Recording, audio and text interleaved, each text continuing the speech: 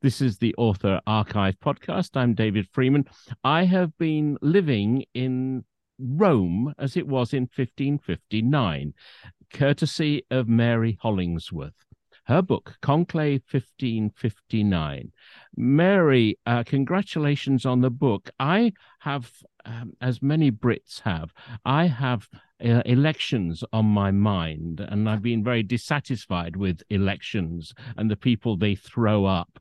Why should I care about an election that happened in Rome in 1559? Well, in the context of the current elections, because exactly the same thing motivates so many of the people taking part. I mean, the idea that you've got to be on the winning side, if you can't win yourself, then the key thing is to be on the winning side. And do you remember, there's a sort of point at which during Liz Truss's election, whatever you call it, several people, some sort of quite big people, suddenly switched from Sunak to Truss, just for exactly the same reason as they did in 1559. Because if you were on the winning side, and particularly if you'd been the one to hand out sort of the vote that changed the thing, changed the election, as it were, you would get a job. You would get a good job in the cabinet, or slightly more esoteric in the 16th century, but effectively the same thing. I mean, it was government. The church. I mean, the Pope did have the ultimate say in a sense. So does the Prime Minister. But technically the College of Cardinals was was the cabinet, if you like. And there was sort of, obviously, some were more important. Some cardinals were more important than others. There was a sort of inner circle and an outer circle, and the people who were completely out. You see, I'd like to think that this was a church election, and I'd like to think that everyone was honourable and honest and straight down the line. But the way you paint them, they're not not at all. They're as grubby as modern politicians. Absolutely, if not grubbier, because they didn't have the sort of, they didn't sort of squirm in even vaguely at faking letters and sort of just inventing. If they wanted something to, they would just invent to make sure that something was right. So I mean, it is a very. I just think one of the things, the reason that I was fascinated by the whole concept of the conclave was just watching raw power and how watching it at work and how you get it and how you keep it, and also in the context of extreme physical discomfort. Because I mean, it's one thing when you're in a conclave for 3 or 4 days, but 3 or 4 months, and it changes from high summer to freezing cold winter in the Vatican, where there were fireplaces, but it was marble floors. I mean, it must have been unspeakable. Yeah, and one of the details, I mean, your book is fabulous in detail. I've been into the Sistine Chapel, and you go in and you're one of thousands, and some bloke says, "Quiet, please," and you move on in your shuffle, and you're lucky if you can see the ceiling. These guys used it as a dormitory. They slept in there. Then it had to be fumigated, because presumably There were sort of, I can't remember exactly, hang on, there were 20 something, 20 something people sleeping in the Sistine Chapel. I mean, I know when you're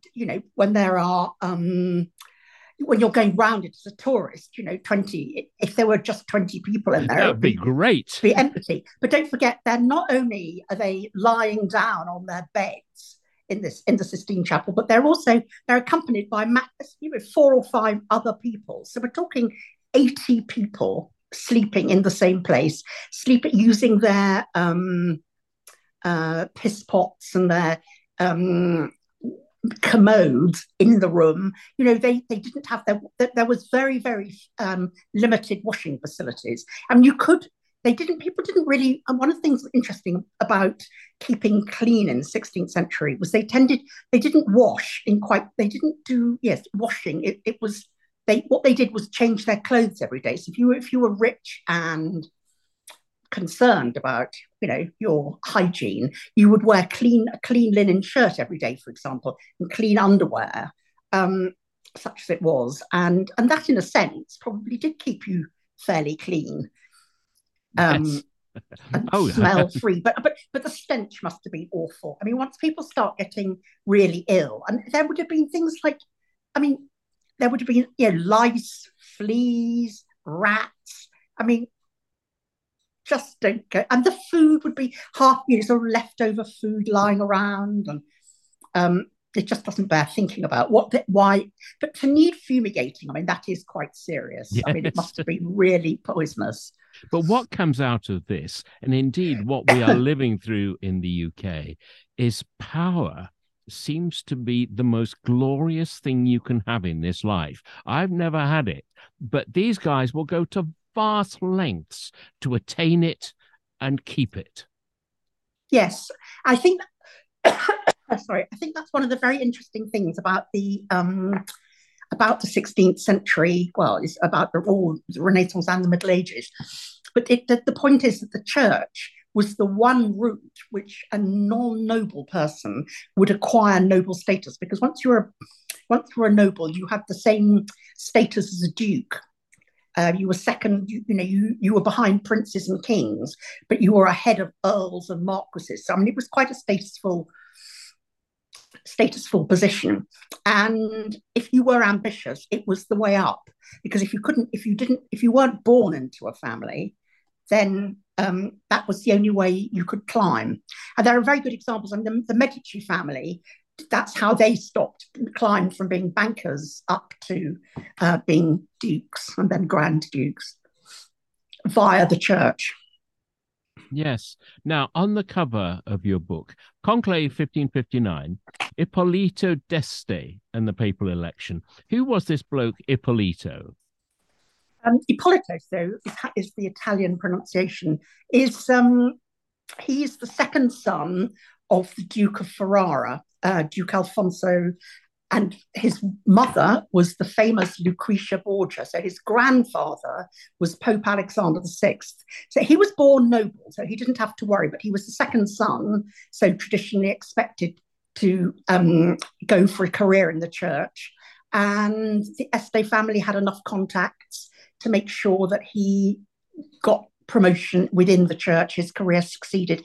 And particularly because he became close friends he went to France and joined the French court as a guest. Several guests, there are always foreign guests at the French court. And he became a particularly close, good friend of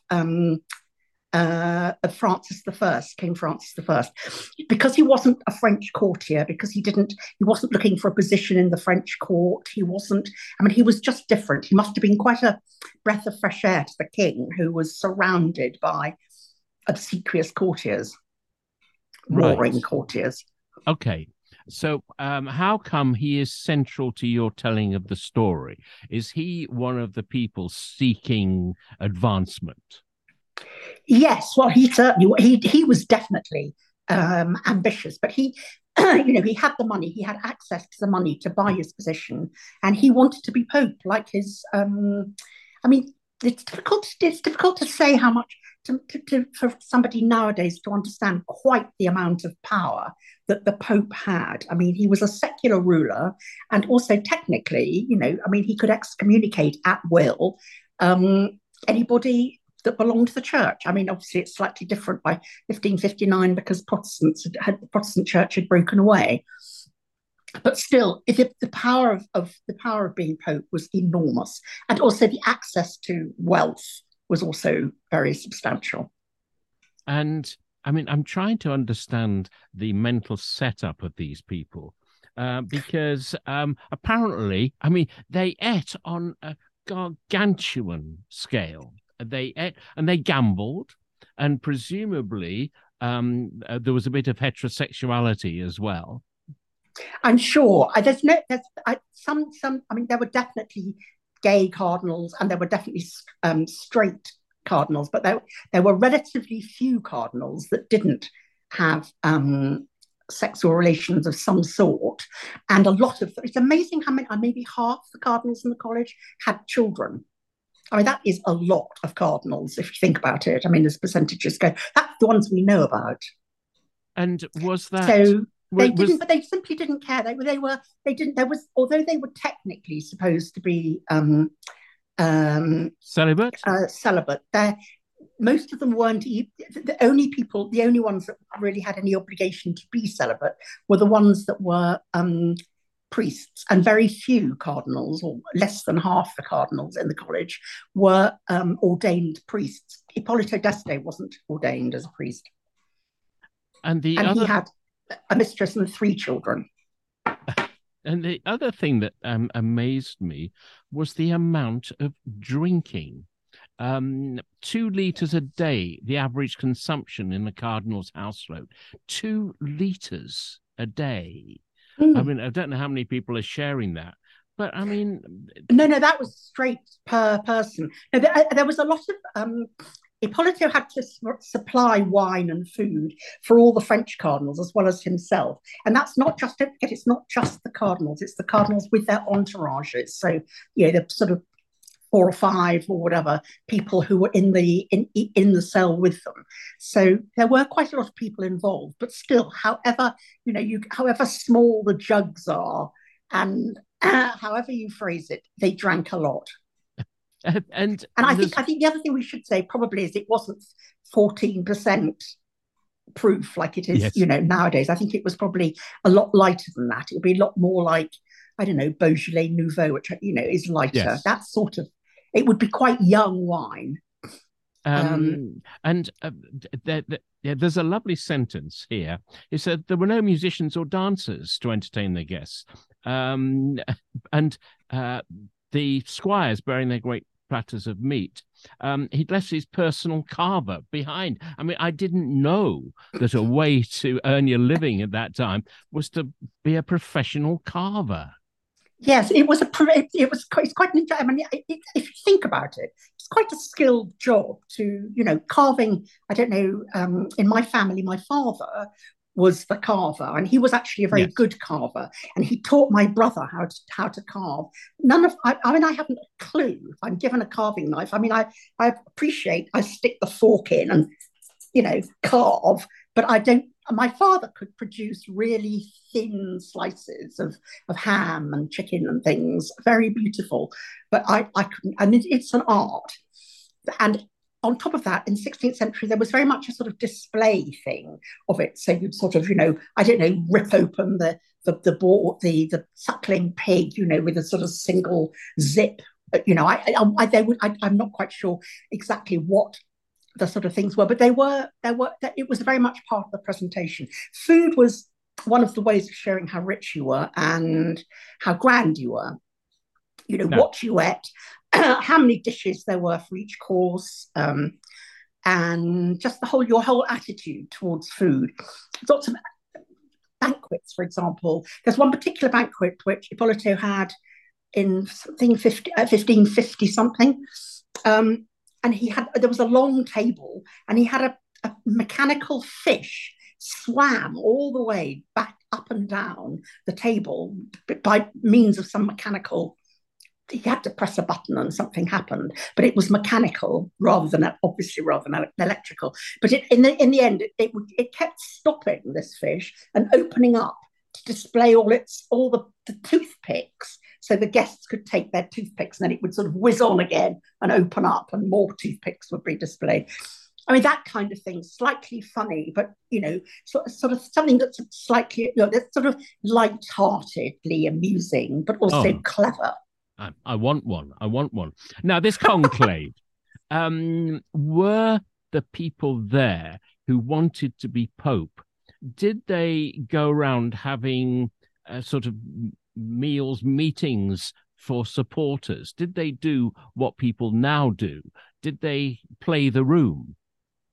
They certainly did. So you can just kind of, you have to imagine, I don't know whether it's worth naming names for your podcast, but I don't know.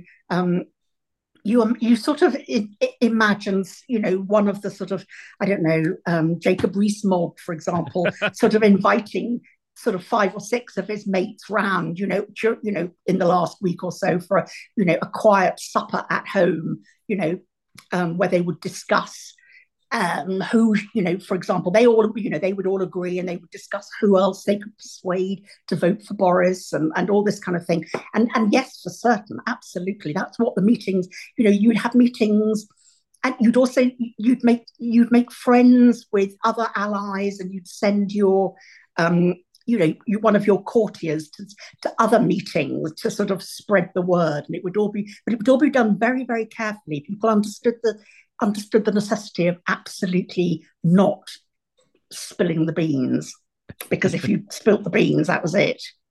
You certainly wouldn't have been chosen as a conclavist. Were there groups around nationality? There's lots of French and there's lots of Spanish. So were they automatically on the same side?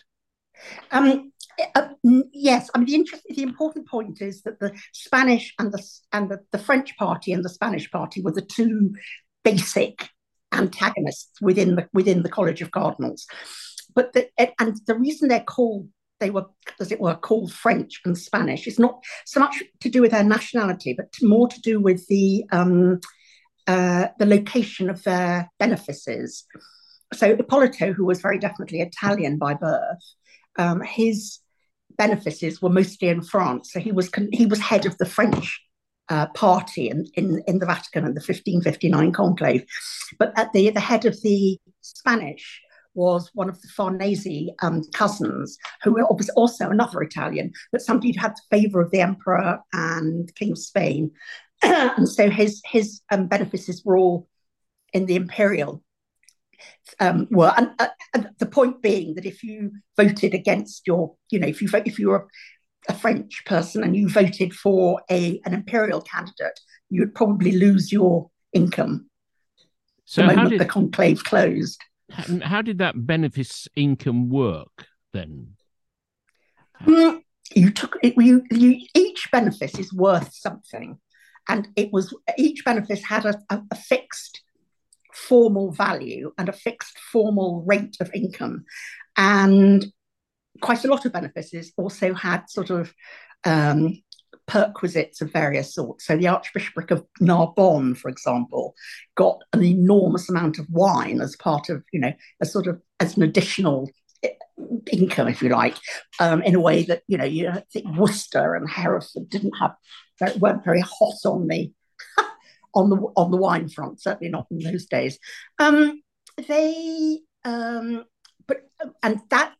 those particular prices established the sort of pecking order, but the reality of the actual income was quite different, and that was just depended historically on various things that various kings had done over the years, and things that they'd added, gifts that had been added to each bishopric or abbey in particular. People would leave money and things to particularly valuable and important, influential abbeys, that kind of thing.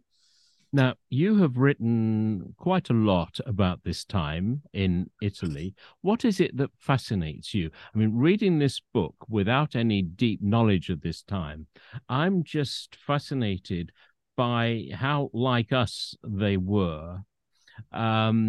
They didn't have the running water and sewage that we have, but the buildings were quite nice.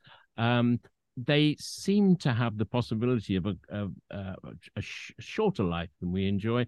But what is it about them that fascinates you, so you keep coming back? I think, well, in a way, it's one of the things that you've just said. It's the fact that they're so like us, or more to put it more bluntly, we are all the same, really, under the skin. Yes. It's just sort of, okay, we've got slightly better lavatories than they had. I don't think, but on the other hand, they probably had better quality food than we have. I mean, they didn't have a lot of additives, or I don't know. I mean, we can. I think if you manage to avoid things that diseases for which there wasn't any particular, they didn't really understand the cure, like appendicitis, for example. Very few people die of appendicitis now, but anybody who got appendicitis, and they pretty well in those days, just died. But lots of people lived until well into their 80s. I mean, a lot of, particularly, obviously, quite wealthy people who didn't have people who didn't work physically could obviously lived longer. Clerical people, scribes, all this kind of thing. Women had a tough time because childbirth was lethal. I mean, it was, I don't know what percentage of women died in childbirth, but it's quite a third or something like that. It's 30 something percent. Quite a lot. It's quite a significant proportion. But by and large, they didn't. I mean, but there were lots of diseases they didn't get. They didn't get things like dementia and old diseases we get of old age. And they, I mean, apart from their teeth, that was another problem because, of course, the rich ate a lot of sugar, and their teeth fell out. But they was on the verge of developing false teeth. There were ways. They had glasses, and they could. I think the difficulty, of course, would be reading by candlelight. However bright the candles are, it's still quite hard work reading at night. And they got gout. And they definitely got gout. I think I've tried to work out something, about this, but I cannot. Although it evidently runs in families in the 16th century. Medical knowledge nowadays doesn't seem to think it's genetic. So I don't know. I mean, obviously, it's to do with a diet that is very rich in red meat and red wine. Very little water is drunk because it wasn't very safe. But actually, the Italians are not the Northern Europeans, but the Italians ate quite a lot of vegetables. For example, they ate salads, which were, salads. Yes. Made of vegetables. I mean, some of them had other things in them, but basically they ate their greens. They ate, and they in a way that the Northern Europeans didn't. So here we have Conclave 1559, the papal election of that year. Was it one of those times where life changed? It was different before from the way it was after? Was it a tipping point? It certainly was, because the character of the Pope that was elected was completely different to his predecessor. I can't quite think of a very good analogy as to what the predecessor was like, but in modern, he was mind-bogglingly ghastly, sort of.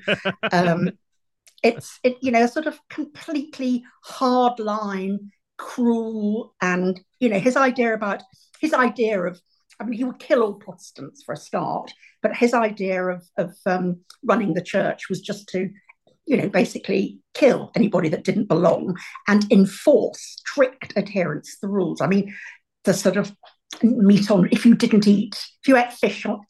meat on a Friday, for example, you could be thrown into prison. But there were people who went round Rome, the streets of Rome on a Friday morning to see who was cooking meat.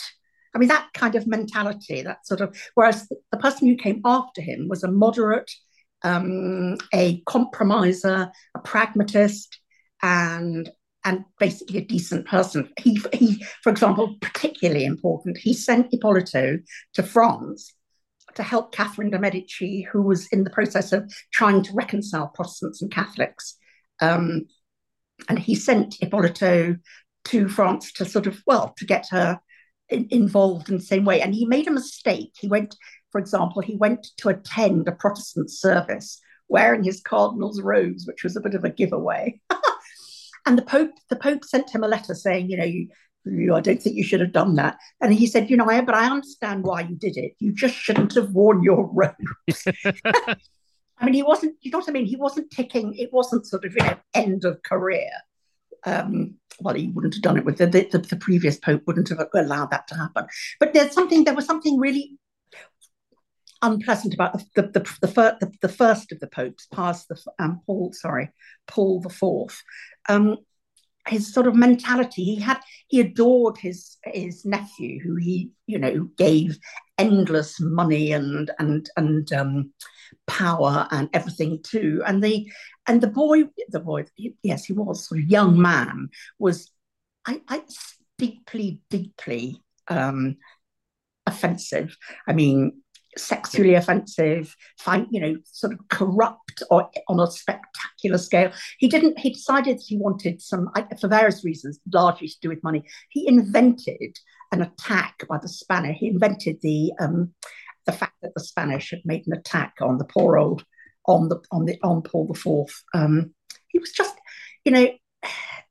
well, he was blind, I suppose, in every way except his eyes. Mary Hollingsworth tells a fine tale in her book, Conclave 1559. Mary, you made me smile and I learnt things. Thank you very much. Thank you. That's most enjoyable.